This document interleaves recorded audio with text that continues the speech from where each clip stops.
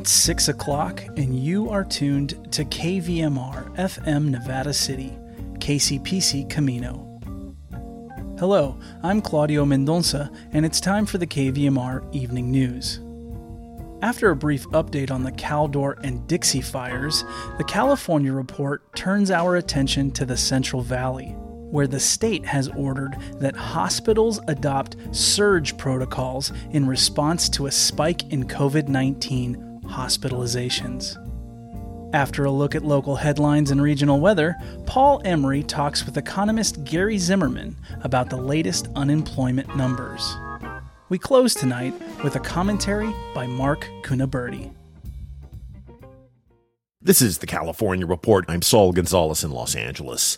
While thousands of evacuated residents who fled South Lake Tahoe because of the Caldor fire are being allowed back home, other communities remain in limbo. That includes Grizzly Flats between Lake Tahoe and Sacramento, which is where the fire first started nearly a month ago.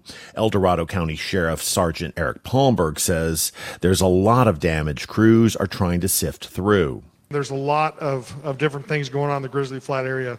We literally have thousands, if not tens of thousands of trees that have been burned, that a lot of those are going to need to be cut down as hazards. There's just a very large amount of debris up there. PG&E is making repairs. And Palmberg says getting utilities up and running has been a huge challenge. Those homes do not currently have water because Grizzly Flat Water is still trying to repair their service lines. So that is another reason. So the infrastructure in the area, we're trying to make those repairs, get that all up to speed. Now, in terms of the firefight itself, crews continue to make progress in building containment, particularly in areas of concern like around Kirkwood Ski Resort and the towns of Christmas Valley and Echo Lake. The fire has burned more than 216,000 acres and is nearing 50% containment. Meanwhile, to the north, thousands of firefighters continue to battle the state's largest blaze, the Dixie Fire, which has now burned more than 914,000 acres.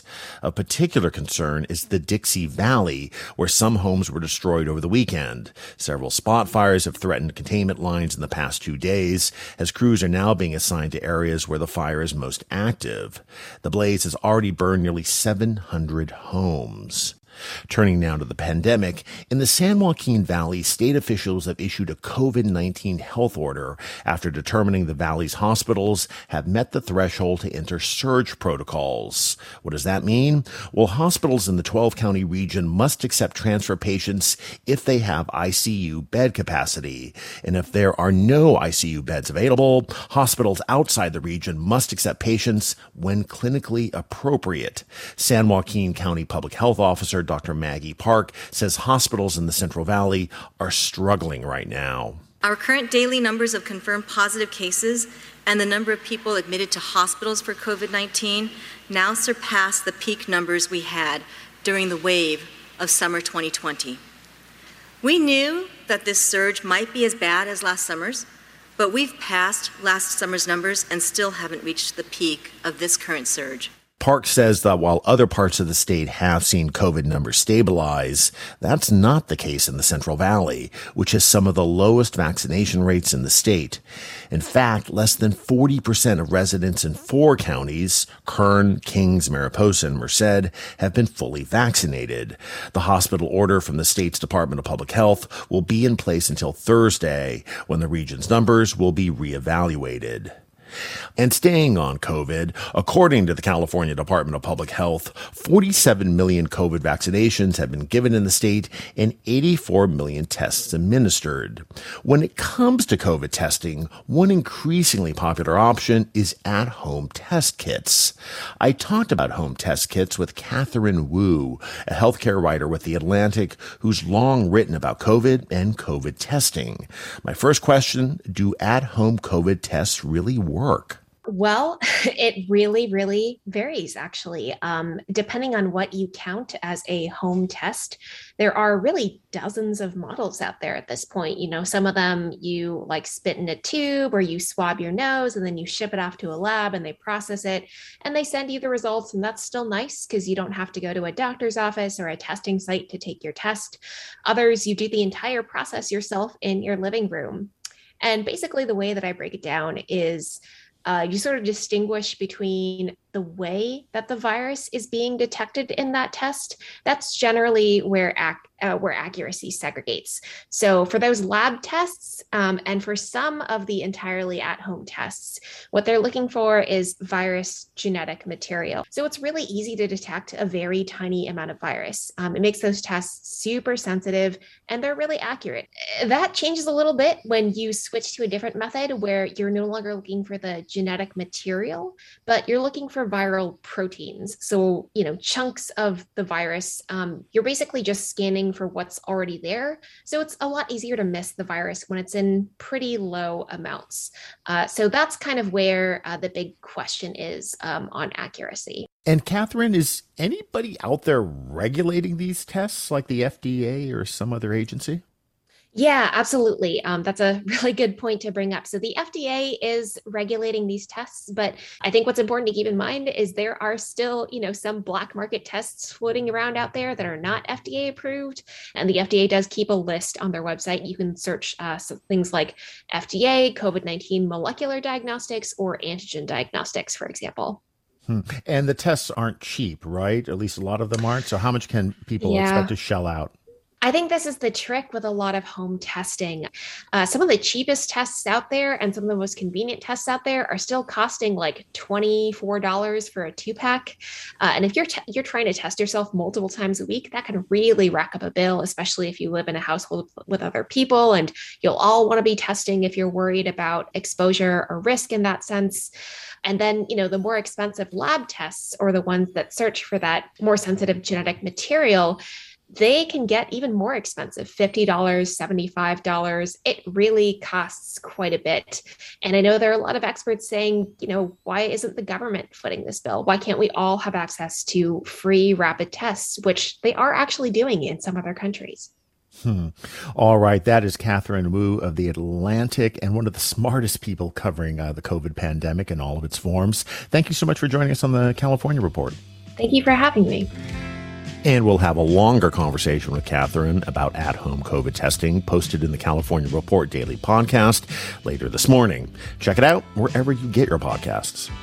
Support for the California Report comes from Stanford Medicine, protecting your health and providing dependable care with safe in-person appointments and video visits. StanfordHealthcare.org/adaptingcare. SF MoMA, presenting the world premiere of Joan Mitchell, a stunning retrospective of over 80 works by the trailblazing painter who made art on her own terms. Learn more at sfmoma.org. And Eric and Wendy Schmidt, whose philanthropy harnesses the power of people and science to create innovative solutions for a healthy environment, just societies, and opportunities for human achievement. And that is the California Report for Tuesday, September 7th. We're a production of KQED Public Radio. I'm Saul Gonzalez. Thanks so much for listening, and talk tomorrow. Nevada County reported 218 new confirmed COVID-19 cases today, for a total of 796 active cases. 23 people are hospitalized. In a release today, Dr. Scott Kellerman, Nevada County's public health officer, clarified that state guidelines require all public, private, or charter schools that intend to implement shortened or modified quarantine must have an approved testing and contact tracing program in place. The release goes on to say that during modified quarantine, students can participate in classroom activities, but not in extracurricular activities, including sports, until quarantine is over and they remain asymptomatic. No extracurricular activities are allowed under any type of quarantine. Quote, schools have the relationships, the resources, and the responsibility to provide for testing and contact tracing of their students, Kellerman says. The administrators of our schools are committed to working with public health to ensure that our children receive the great benefit of in-person education while learning in an environment free of COVID-19. Testing, contact tracing, and quarantining will safeguard our children while attending school. End quote. Moving next to regional weather, in Grass Valley and Nevada City, tonight mostly clear with a low around 70 degrees. Tomorrow will be sunny and hot with a high near 100. Expect widespread haze after 11 a.m. The AQI for tomorrow should be moderate at 57. Moving to Truckee and Lake Tahoe, tonight, partly cloudy with a low around 49. Tomorrow will be sunny with a high near 87. Tomorrow, the AQI for Truckee and Lake Tahoe is expected to be moderate at 62. And finally, for the Central Valley, Woodland, and Sacramento, tonight, widespread haze and patchy smoke after 11 p.m. Otherwise mostly clear with a low around 68. Tomorrow, more haze and smoke, but also hot with a high near 105. The AQI for the valley tomorrow will be good at 50. A heat advisory remains in effect for our entire listening region until 8 p.m. this Thursday.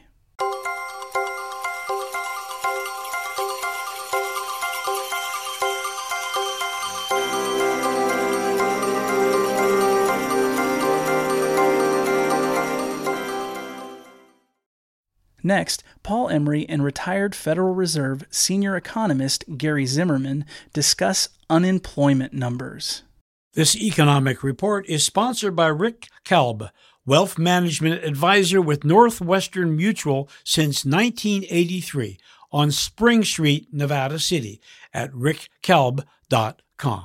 Gary, how is the economic news these days? What's particularly has happened with jobs, or, is there a smaller number of new jobs?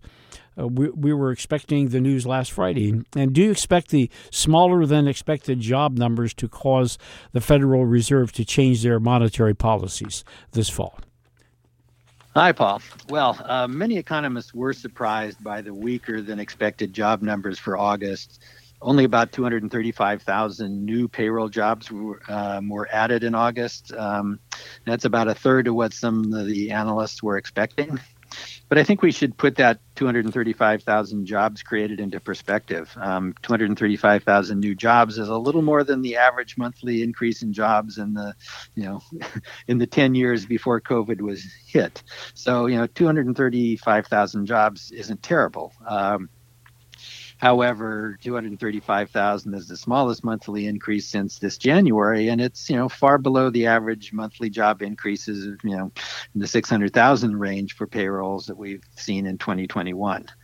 So by that measure, it wasn't good news. On the other side, the economy is still adding jobs. That's a big plus. Gary, how large an increase were the analysts expecting to see in August? Well, the forecasters were much higher than the actual increase in payroll jobs. Many were looking for an increase of about 750,000 range. So 235,000 was well below expectations.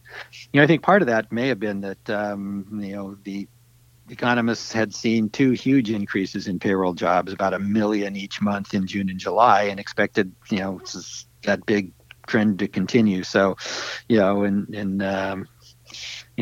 lots of variations in these data, and just if one looks, perhaps just at the past 3 months, we're still looking at, an average of over 600, 700,000 range of adding new jobs. So, that's pretty good.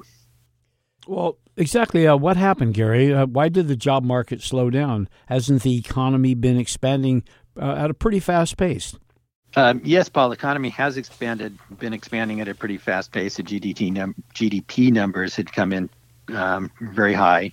But probably the most important factor here, and the one cited by Fed Chair Jay Powell a week or two before these data were released, is the effect of the surge in COVID-19's Delta variant. As the virus has surged through particularly the unvaccinated, it has affected many sectors of the economy, including several that were still recovering from the initial wave of COVID. Jobs in leisure and hospitality, travel and recreation, restaurants, retail establishments. These are sectors of the economy that were hurt, and many of these require person-to-person contact, and where workers usually can't work from home. So, I expect we may actually see some additional weaknesses and smaller job gains in the September job numbers as well, especially when we add in to COVID and the Delta variant, the temporary job losses that we're going to see arising from the hurricanes and flooding in the east and the wildfires in the west. Well, Gary, didn't the unemployment rate actually decline in August? That was good news, wasn't it? Yes, Paul. The unemployment rate continued to fall in August, dropping from 5.4% of the labor force down to 5.2% of the labor force. That's good news, but it's still, ways above the 4% unemployment rate that the Fed policy makers would like to see when the economy is back to full employment of the labor force. Other indicators like the underemployment, that still remains high at about 8.8% of the labor force. So we still have a ways to go, even by the unemployment rate measures. But falling unemployment rate is a good sign of some improvement in the job market and the recovery. Gary, one last question.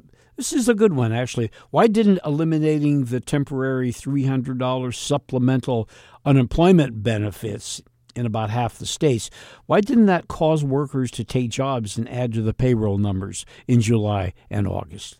Well, Paul, the preliminary research that I've seen comparing the states that eliminated the $300 payments with those that continued the $300 payments suggests that, eliminating the $300 a month had little effect on the unemployed taking jobs in states that eliminated the federal payments. Why? Even before the payments were eliminated in those states, surveys of the unemployed suggested that many workers reported other reasons for their continued unemployment.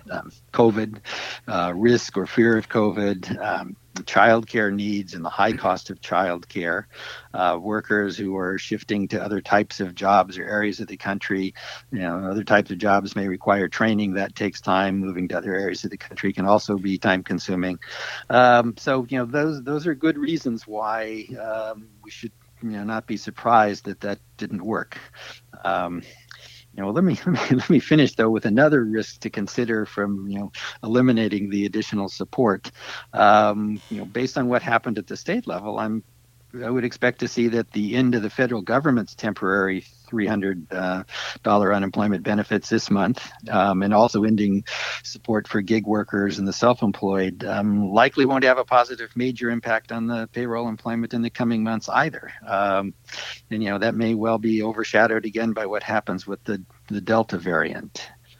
And we may have a macroeconomic risk here that the elimination of the unemployment support, will reduce consumer spending overall. It's a lot of money, and as the unemployed cut back further on spending. So we've already seen some weakness in retail spending and consumer confidence, and this loss of additional fiscal or government support for the unemployed, could actually slow the overall economic rebound from COVID. So that's another risk that comes to this change in policy. Interesting stuff, Gary. Thank you so much. You're welcome, Paul. Gary Zimmerman is a retired senior economist for the San Francisco Reserve in San Francisco, and currently is a visiting professor at the Vienna University of Economics and Business in Austria, where he teaches courses in economics and finance. We close tonight with a commentary by Mark Cunaberti.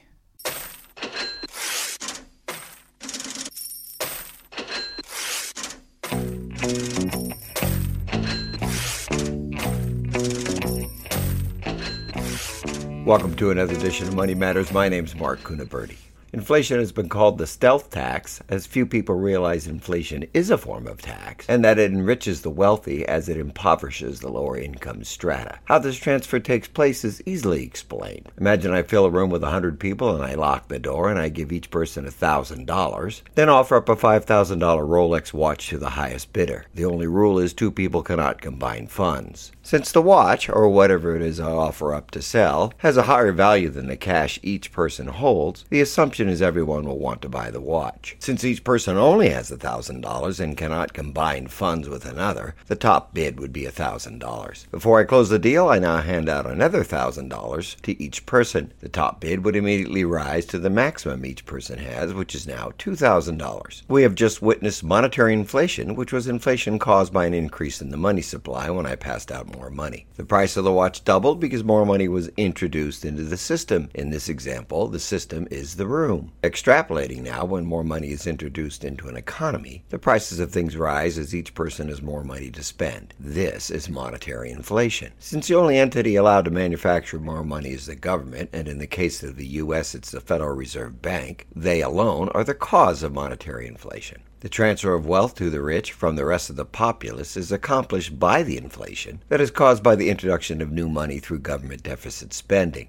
Since the Federal Reserve creates money through the push of a button, at the instant the money is created, it goes into government coffers, which is then spent. An important note is that the first entity to spend this new money sees no increase in prices, as the money is not in the system yet. Prices only start to rise as the money filters out to the rest of us. One could argue that not only does the government get free money from the Federal Reserve's money creation ability, they are not the victim of the inflation they are about to cause. As the money filters down, imagine a family sees a 5% increase in prices due to the newly created money. Their standard of living goes down because the prices of the things they need to buy go up. Living hand-to-mouth as many do, this 5% price increase places undue hardship on the lowest income levels. But because inflation increases the prices of everything, those that own assets see those assets rise in value at the same percentage. So if a person owns $1 million in assets like businesses, stock, or real estate, they see a 5% rise in the value of these assets. In our example, a 5% inflation rate pencils out to an increase of $5 million, which is 5% of the $1 million of assets the person owns. The more assets that are owned, the more money is made. It is this rise in asset prices, known as inflation, that continually increases the wealth of the rich while steadily impoverishing the poor. The longer inflation runs, the more the rich get richer and the poor get poorer. Because a majority of families do not own assets and spend all their money on living expenses, they are hurt by inflation, while those that own assets profit from it. The stealthy part of inflation that it also causes salaries to rise increases home values and retirement accounts. This increase gives the illusion that things are improving. Nothing could be farther from the truth, because wages never keep up with the overall price increase in the economy, which is called wage price lag. People are left wondering why they find it harder to make ends meet, despite rising salaries, retirement balances, and home values. In conclusion, the more cash governments hand out, the worse it gets for the lower classes and the more the wealthy profit. This wealth migration consistently drives more people into poverty as it concentrates more and more of the wealth at the top in the hands of a few. In essence, the loss of wealth from the poor is transferred to the rich. Next time you see government handouts, bailouts, or stimulus programs, realize that the more money they spend, the worse the situation becomes for the majority of Americans. That's it for today's Money Matters. The opinions expressed here are mine alone and may not reflect those of this station, its staff, members, or underwriters. This is not meant as investment advice. Consult a qualified financial advisor before making any investment decisions. I hold California Insurance License OL 34249 and I'm a Medicare agent approved in the state of California. Our website is moneymanagerradio.com, where everything is free, our way of saying thank you for listening to your community radio station. My name's Mark Kuhn.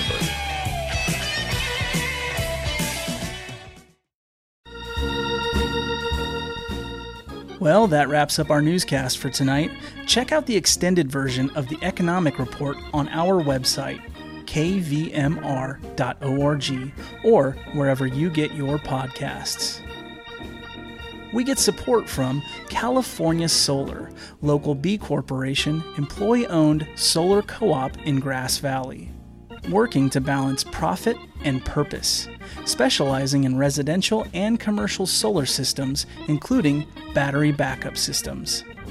California Solar, cal-solar.coop. And First U.S. Community Credit Union, serving the Gold Country for over 80 years, providing member owners with loans, savings programs, personal service, and financial solutions for individuals and businesses. In the Fowler Center, Grass Valley, firstus.org. Stay tuned. Coming up next is Educationally Speaking, followed by Democracy Now! At 7. Thanks very much for listening and for supporting your community radio station. I'm Claudio Mendonça. Have a great evening.